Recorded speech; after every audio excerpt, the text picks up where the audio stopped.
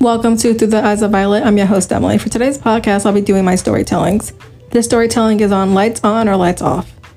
I have always been taught and raised by my parents to turn the lights on when I'm going into rooms. Even though I cannot see the lights, other people around me can. So it's common sense to turn the lights on when I'm in a room.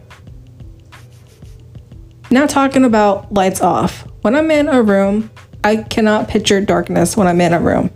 My mind cannot comprehend it.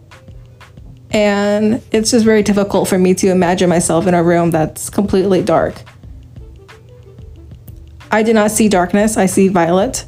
So when I'm in a dark room, I'm really not in a dark room. I'm in a room full of violet.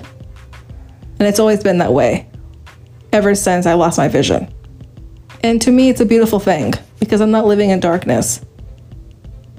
I'm living in violet.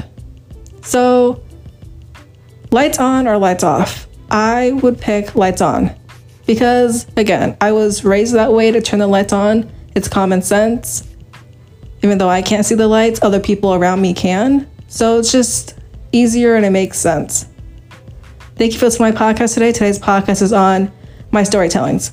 Lights on or lights off? If you found this podcast, this episode to be educational and helpful to you, please do share this podcast with your family and friends. Thank you guys for listening to my podcast today.